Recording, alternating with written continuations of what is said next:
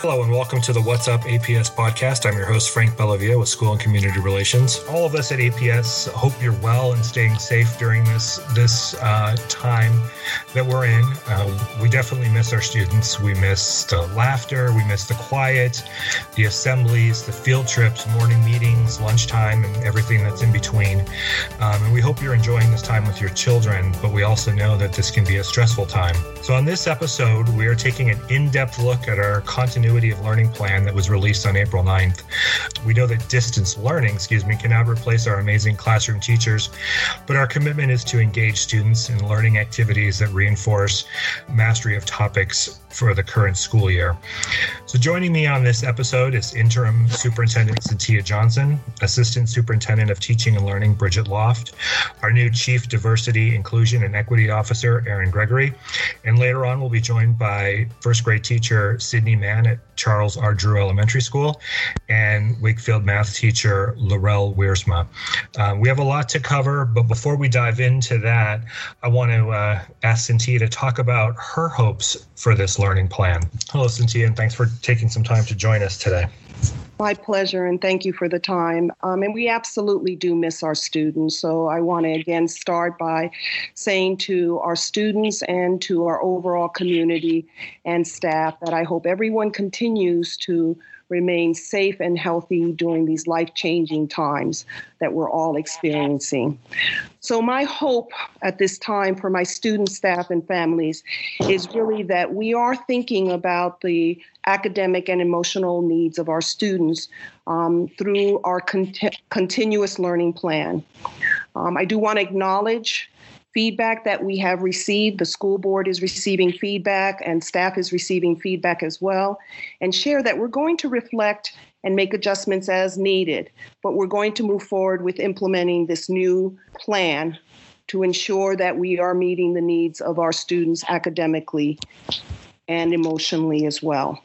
This plan does, in fact, align with our APS strategic plan with a focus on the priorities we had for the 2019-20 school year. And if you'll recall, that focus was around the academics as well as the relationship, which is the social emotional component. So the well-being of our students has always been an integral part of our work and important to the overall success of our students. Additionally, it reflects our core values. And our effort in our plan is to try to ensure that we're keeping that in mind as well, and that equity component becomes a critical piece. So while our delivery must be different because of the pandemic, we still want to maintain our focus, and our plan helps us to do that. I do want to acknowledge the collaborative effort that went into doing this work. And that is in the development of the plan. And this included teachers, department staff, and we did have an opportunity also to get feedback from other stakeholders prior to that plan being finalized. I do also want to share just that at the state level, I am involved, as all superintendents across the state, in meetings that occur twice a week. And during those meetings, we do, in fact, discuss all components associated with the pandemic, COVID-19. So we continue to work and develop plans in response to these ever-changing needs that require us to think about student learning as well as other components. So I believe that the plan takes into consideration what VDOT had brought to our attention. So there is an alignment there. And I want to share that we are committed to working hard to ensure that our plan is in fact responsive to the diverse needs of our students. And we are committed to reflecting on the feedback that we receive as we move forward. Thank you, Cynthia. I appreciate your leadership on this and during this challenging time we're facing. So I want to bring in Bridget Loft, our Assistant Superintendent of Teaching and Learning. Many of you know that she was also the principal of Swanson Middle School as well as Yorktown High School, where she just came over from in January. So jumping right into the fire, Bridget. So can you talk a little bit about how the learning plan was developed? Sure. Thanks so much for this opportunity, Frank. I really appreciate the chance to be able to speak to our continuous learning plans.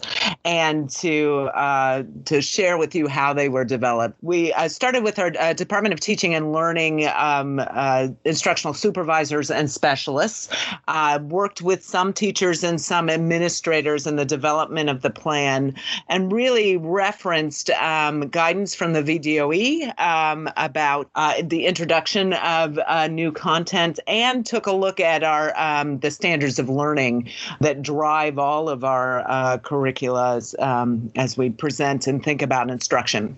So we really carefully considered the material that would be presented for the best interest of all of our students. And I want to echo Cynthia's discussion about our commitment to equity and excellence. Once we had sort of developed the plan, we shared the plans or drafts thereof with stakeholders that included parents and staff, administrators. We had our related services, our student services staff, so psychologists and counselors and social workers. We had a student participate on the secondary stakeholder feedback group, and then representatives from various advisory committees. So we really tried to capture the span of constituents to get feedback. And once we had gotten that feedback, we included it in the plans before we shared them with staff and students. You mentioned the guidance that the VDOE provided. Can you talk a little bit about some of the guidance that they sent to school divisions and how that does play into or fit into our plan? So VDOE, along with Arlington, have really specific concerns about broadening existing opportunity gaps.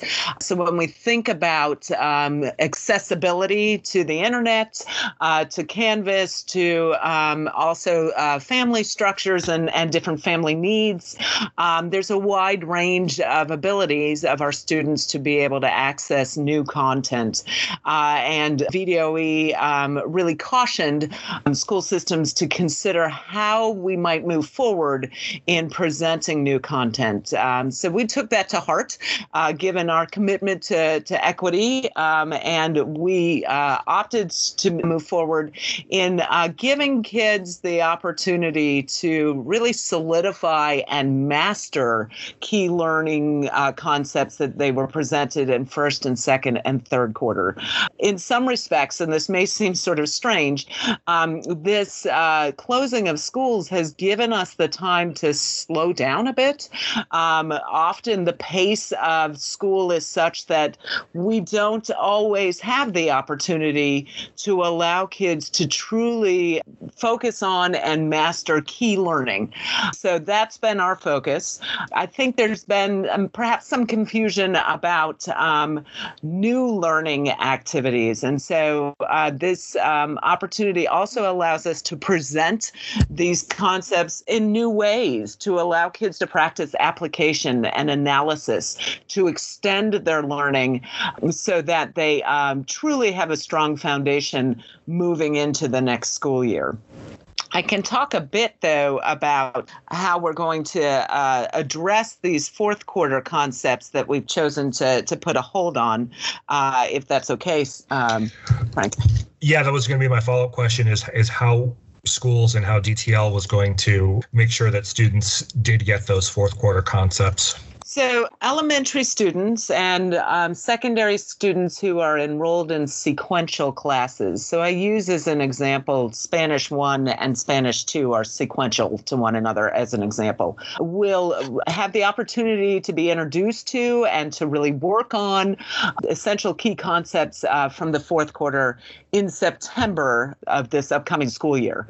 And this will give also all of our teachers and students a chance to really sort of benchmark their learning and to ensure that they've been able to sort of chew on these key concepts and really develop some proficiency. And then in October through June, we will be compacting the curriculum to focus on the essential standards that are presented normally through the year in a more compact way. One of the questions and clarification questions that we've been getting from families is surrounding introducing new content as part of the plan. Can you talk a little bit more about that? Are we introducing new content or new learning activities? And how are we clarifying that for families? Sure. I think it's really important to differentiate the introduction of new content with the use of new learning activities. Teachers use new learning activities all the time. It's best practice to present a concept in a variety of ways because no two kids learn the same way. And so, for example, we may have students write about the New Deal. We may have them pretend they're Franklin Roosevelt talking about the New Deal. We may have them compare political policies between the New Deal and some conservative perspective of the time. So those are three examples, three new learning activities about the same concept. So just as we have opted not to introduce new content from the fourth quarter, what we absolutely are committed to is ensuring that our students have opportunities to demonstrate that they've mastered the content that was presented in the first, second, and third quarter. And we do that through multiple modalities.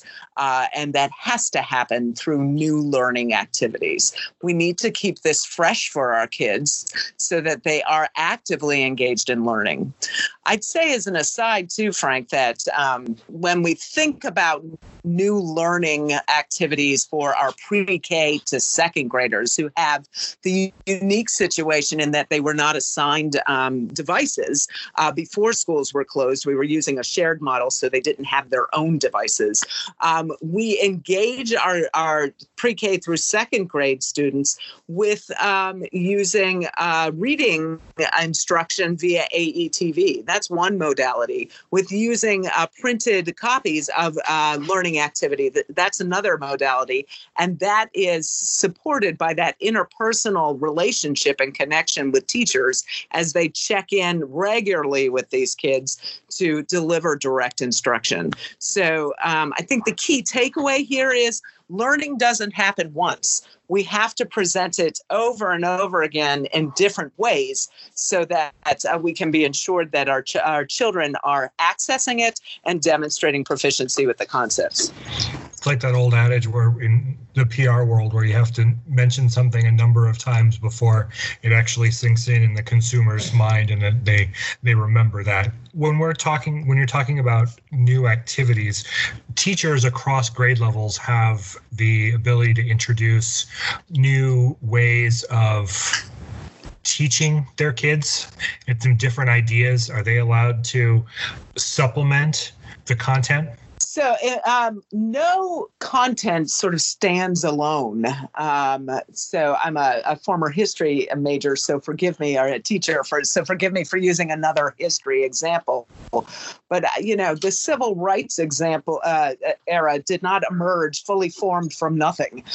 There was an entirety of legislation and socioeconomic factors and cultural factors that led to that. So by introducing or reinforcing concepts, we're going to have to make reference to the connections that exist between that concept and other concepts. And that has to be reinforced in a variety of ways.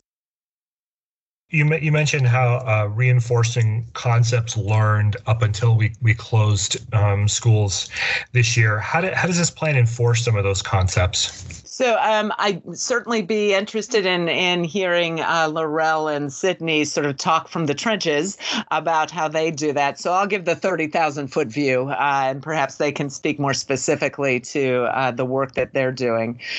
So the standards of learning that are provided by VDOE help guide the APS curriculum and the work that we do. And so our teachers work with their content colleagues or their grade level colleagues. We call and in groups that we call collaborative learning teams. And this is a structure that has been in place for some time in APS.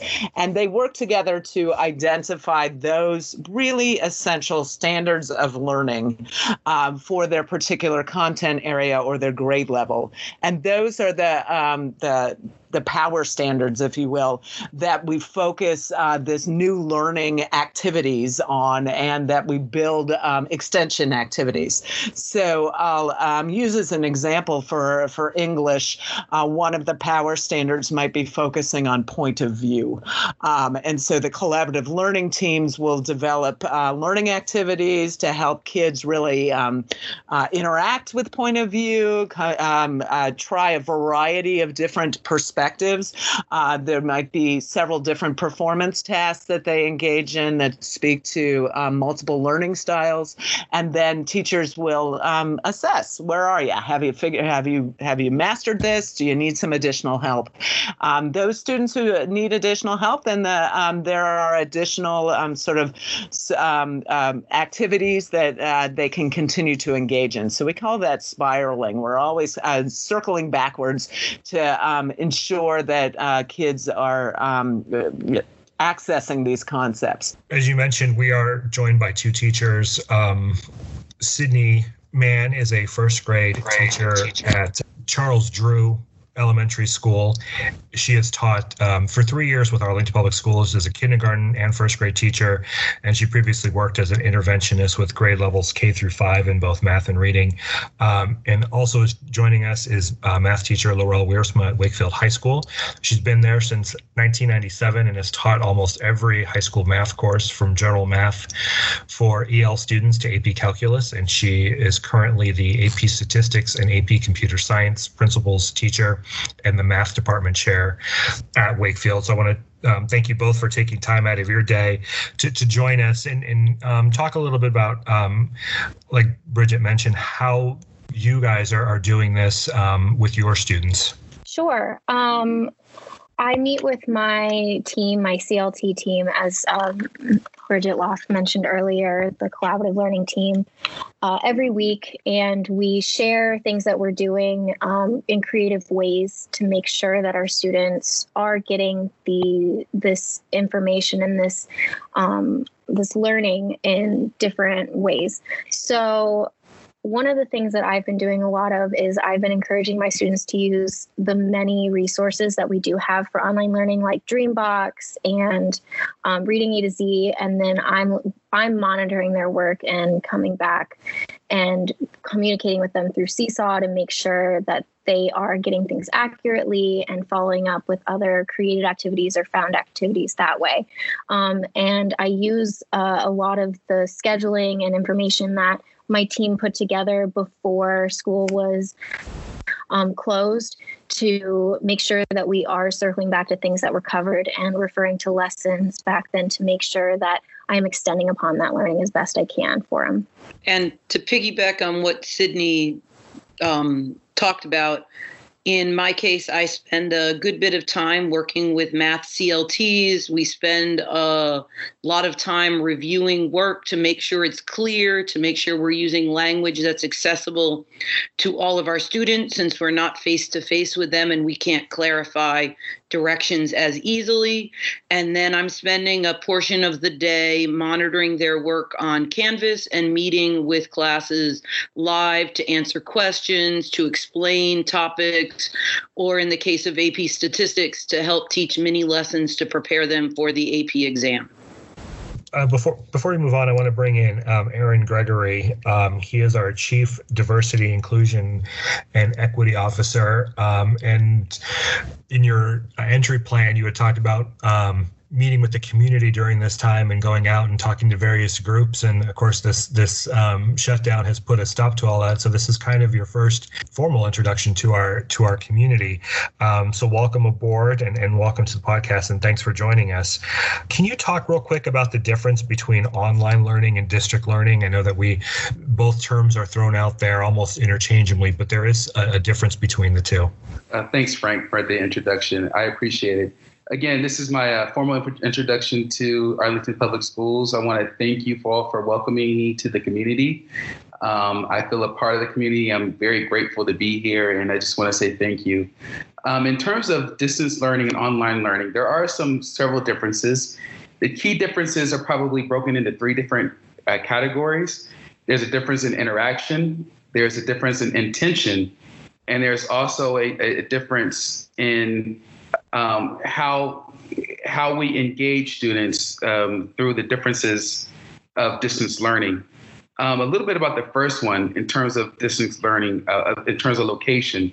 With online learning, students can be together in a classroom with an instructor while working through their digital lessons and assessments. So within the classroom structure, we have two teachers who will be able to engage our students through using an application such as Google Classroom, but they're there face-to-face with students. So with distance learning, students are working primarily always online at home while the teacher assigns works and checks in digitally. So our Arlington process is really around distance learning. There's also a difference in interaction. With online learning, students will be involved in person and interaction between the students and the teachers on a regular basis. That's the online learning piece, along with it's a teaching strategy. With distance learning, it's not in-person interaction between teachers and students. However, we'll likely rely on digital forms of communication, such as messaging apps, video calls, discussion boards, and your learning management tools. And that's the final difference with the intention. So online learning is designed to be used in combination with a variety of other in-person teaching methods. And distance learning is a method for delivering instruction solely online again, not as a variation to a teaching style.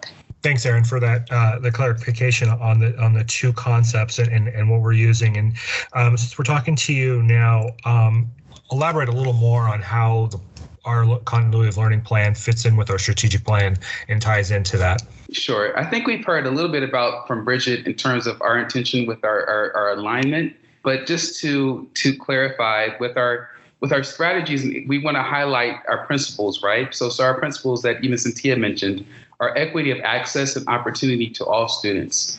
With our distance learning, allows students in each grade level to experience a new approach to instruction that focuses on key skills for success in a digital learning world.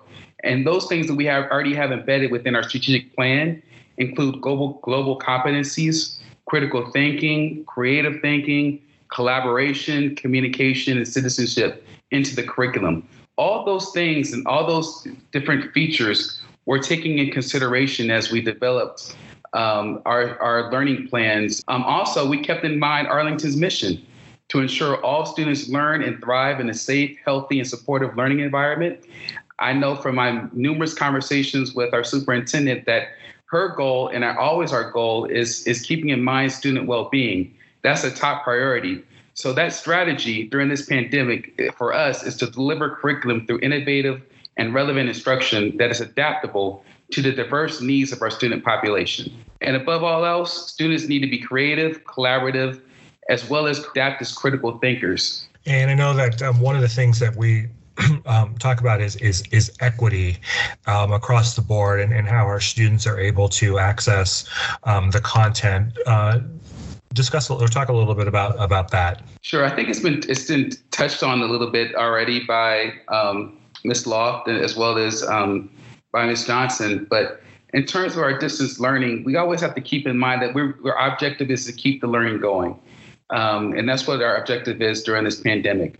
Some of the things we have to consider is that not all students have access, and all students may have a device possibly, but you have to also be able to have the connectivity with those devices. So we keep in mind what our students' needs are, and that's as a student, as a complete division, not just a singular student. So we want to always think about what those students have, what their needs may be. With the package, we want to make sure that we consider our students with disabilities and what those needs are. We want to make sure that we consider our English language learners and what their needs are, as well as our gifted students as well. So with that in mind, first use an equity lens to decide how to go about our learning plans. And as Bridget mentioned before, that we engage community stakeholders.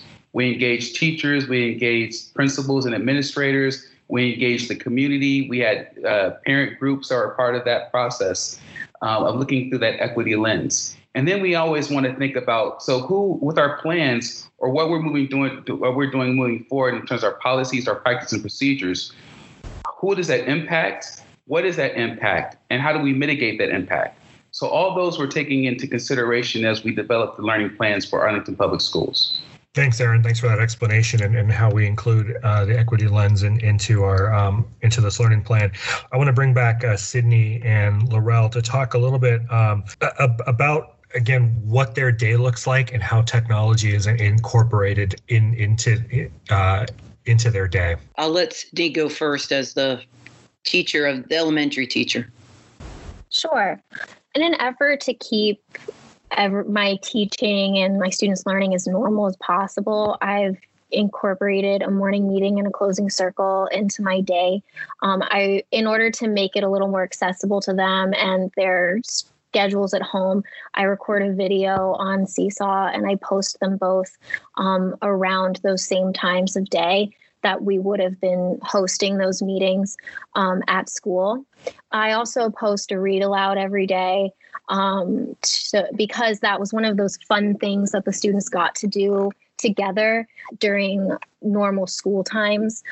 Outside of that, for academics, though, I spend the day checking in on those other resources I mentioned before, like Dreambox and RazKids. Students who are doing paperwork post pictures of it on Seesaw. I give them feedback, recording comments or leaving comments, and emojis. They love the emojis. And just letting them know how great they're doing or giving them advice. I've created some flip grids for the students to contribute to, so they can see each other's faces. And I do like conferences through Microsoft Teams with kids individually throughout the week. They read me a little book. I encourage them or give them a little feedback. And then I also use the time after that to visit in with their parents, check in on how their parents are doing. And then I also give their parents a little bit of a lesson, because at the elementary level, at least the pre-K, second, first, our level, the parents are doing a lot of this work as well and really monitoring. So I was joking with a parent this morning in a conference about how I feel like I'm teaching them what I learned in college to be a teacher in that short period of time, and just giving them advice to really encourage their children to keep working and give them that think time, those things that are hard for teachers to really get the hang of as well at first when they're teaching. And I'm just trying to keep an open line of communication with both students and parents. I also host a weekly class meeting where the students get to come together and see each other and talk to each other and share what they've been doing. And then I have daily office hours for parents to reach out to me and share with each other what's been working for them and what they might need help with. And then I offer advice. And it could be advice as simple as how to set up their home schooling or their home learning area to best mimic the environment of a school. Things are a little different on the high school, but also very similar. The biggest difference, of course, is the shift in time. Posting lessons at the regular time of 8:19 is not working for a lot of high school students right now. So my morning is usually spent reviewing what students have completed, emailing students who may be less engaged, emailing parents, talking with my CLT, and midday, early afternoon is when I'm offering office hours or opportunities for students to engage in live conversations about content. So there's a chance for them through Microsoft Teams to see each other. I recently had a student who was trying to get in contact with one of his classmates, and so we tried to use the office hours to get both of them to join in so they could talk to each other. And then after those midday live sessions and office hours, I really do spend the afternoon and the evening monitoring email, answering people's concerns. I have high schoolers who are babysitting and working during the day, so the only time they can contact me is in the evening. So my email monitoring stretches later into the night than it did before when we were in school. This is Bridget, and I just wanted to share an observation in listening to Sydney and Laurel. In addition to sort of the academic intellectual supports, I'm really struck by the work that they're doing to promote their students' social emotional health. Both of them have themes of connectivity and differentiating based on what the students' accessibility or ability is. Both of them talked about giving feedback and focusing on the positive. They talked about the promotion of community and being available for parents. And I think, as we've always emphasized, we've got sort of this dual rail where we have promoted exemplary educational excellence while at the same time promoting our students' social emotional health. And I'm just very grateful to both of them that they are managing both so well. Yeah, and you really touched on the next question I was going to ask, and that is about social emotional support and what that looks like. And I think both Laurel and Sydney are showing good examples of how they're checking in and making sure that the social emotional well-being of their students is also taken into consideration during this time. What other supports are there for that, Bridget? Pre-K to 12, our counselors have been actively engaged in creating videos that are available for our students, using some of those counseling topics that are particularly germane to some of the distance learning experiences. So sort of self-regulation, management of time, dealing with emotions that are perfectly normal when your world is sort of, rent asunder.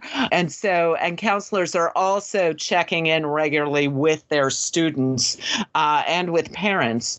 Our psychologists and our social workers often provide additional services to students via their IEPs and have continued that work.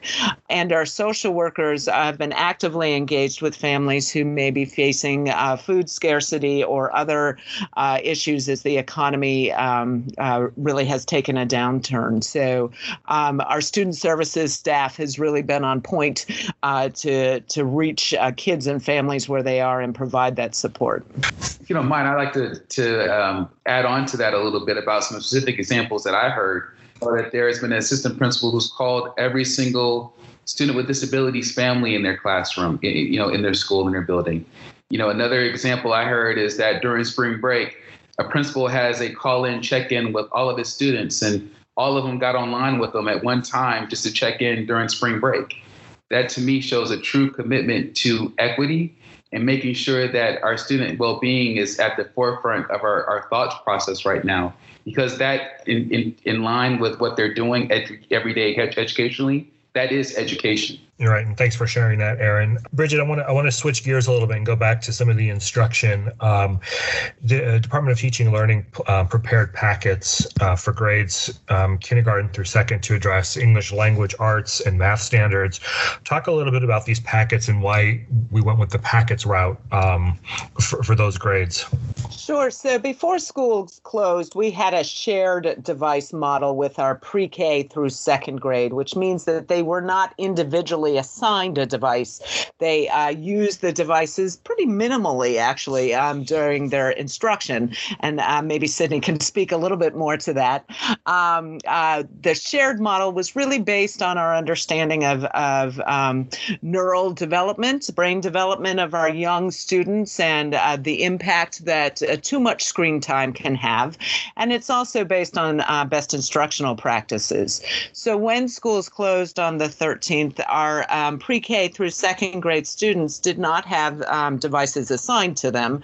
And so we really had to think about what the next steps would be. I personally and our early childhood staff felt uncomfortable, felt it would be inappropriate to put devices in the hands of these children and their families who had not been habituated to using the devices, wouldn't have access to direct technical support that might be necessary. And so we opted to use instructional packets as one medium for delivering learning. These packets were pushed through ParentView. We'll have April packets, and then we'll also have a separate learning packets for May. We've also had them available at the feeding sites for folks to pick up if they prefer prefer to have a hard copy. And the package really have some dynamic learning opportunities for kids. I know, as Sydney had talked about, our teachers are in the habits now of reaching out to families at least a couple of times a week to provide some direct instruction for the activities included in the packets. And as I said, we will have reading lessons that really mirror the experience that the kid would have had when school was in session. Those will be available via AETV shortly. So the combined sort of modalities of paper, some of that online support or support direct instruction by teachers and then video are the way that we thought we'd move forward. Great. Thanks for that explanation. And especially the part about, putting the devices in the hands of students who may not have had time to use those. I know I want to respect everybody's time that you've taken out for this day, especially our teachers that have joined us. And I know that one thing I just wanted to add is that the check-ins that you guys do at the different grade levels have really been extremely beneficial for my kids. They love seeing their teacher through Teams or whatever chats they're using, and to see the faces of their classmates that they haven't been able to see for a few weeks now. So that's really, really helps them out during the day, and they love doing that. But like I said, I do want to appreciate your time. So a couple more real quick questions before we wrap it up. And Bridget, I wanted to ask you where families can go for additional resources and to get some of their additional questions answered. So I would absolutely suggest they start with their teacher. The teacher is sort of the font of knowledge and can speak directly to students' needs because they know their kids. If they have some additional questions, their principal is absolutely a terrific resource. So nothing has changed in that sort of guidance. We also have a wealth of resources on our Continuity of Learning webpage on the APS website. Certainly, folks can go there, and that includes access to a frequently asked questions document that's pretty robust, thanks to the feedback that we've received from folks. So I would suggest that if folks are still feeling like they don't have an answer to their questions, they take a look at that FAQ document because likely they'll find an answer there. Thank you. And before we go, I do want to bring Cynthia back in, and just is there anything else that you want to add before we wrap up this episode of the podcast that you want families to know and families to hear? Yes, I appreciate all the comments that were shared, and I really want to extend my appreciation to the staff members, the teachers that have joined us today, but also all the teachers in Arlington that are working really hard to meet this changing situation. I was struck, as Bridget had pointed out, by some of the information that was shared by the teachers, and I think it serves as a model for what we want to be able to see in terms of student learning and an effort to meet the academic, social, and emotional needs of our students during this period of time. And one of the things that I shared in my letter today that I just want to acknowledge, there is no substitute for face-to-face time. We are all missing our students, and we're missing all of the things that occur, as was referenced today, by having those face-to-face opportunities. But we're working hard to really do our best. So I want to, again, reiterate the importance of allowing time to implement the plan. If you do have questions or concerns pertaining to your student, as Bridget had alluded, the first point of contact is actually the teacher. We want to continue to try to maintain some of the practices that were in place prior to the coronavirus. So I want to mention that the work that people are doing is of tremendous value. The feedback is also invaluable. So continue to provide that, and we will, again, reflect on that feedback and continue to work towards ensuring that our students are, in fact, accessing learning in a very equitable fashion. We do want our students to continue to learn. We do want them to continue to receive the emotional support that they need. Their world has been rocked. And we need to be able to ensure that we're supporting our students collectively. And we are in it together, and we will get a better outcome by working together. So I want to continue to encourage us to do that. APS is committed to all of our students. And I thank you for the opportunity to share today. Thank you, Cynthia, for those words and sharing that with us. And again, for additional resources, families can visit our website, specifically the Continuity of Learning page that Bridget mentioned. There's an FAQ there. They can also continue to submit questions through our engage@apsva.us email address. So again, thank you for joining us at this episode of What's Up APS podcast. And I hope that we were able to answer your questions about this Continuity of Learning plan. I want to thank Sydney, Bridget, Aaron, Laurel, and Cynthia for taking time out of their day to be on this podcast with us and answer your questions. As everyone said, we're all navigating this challenging time together, and we want you to know that we are here for you. Please stay safe and healthy, and we hope to see you soon. Thanks for listening to this episode of the What's Up APS podcast, and have a great day.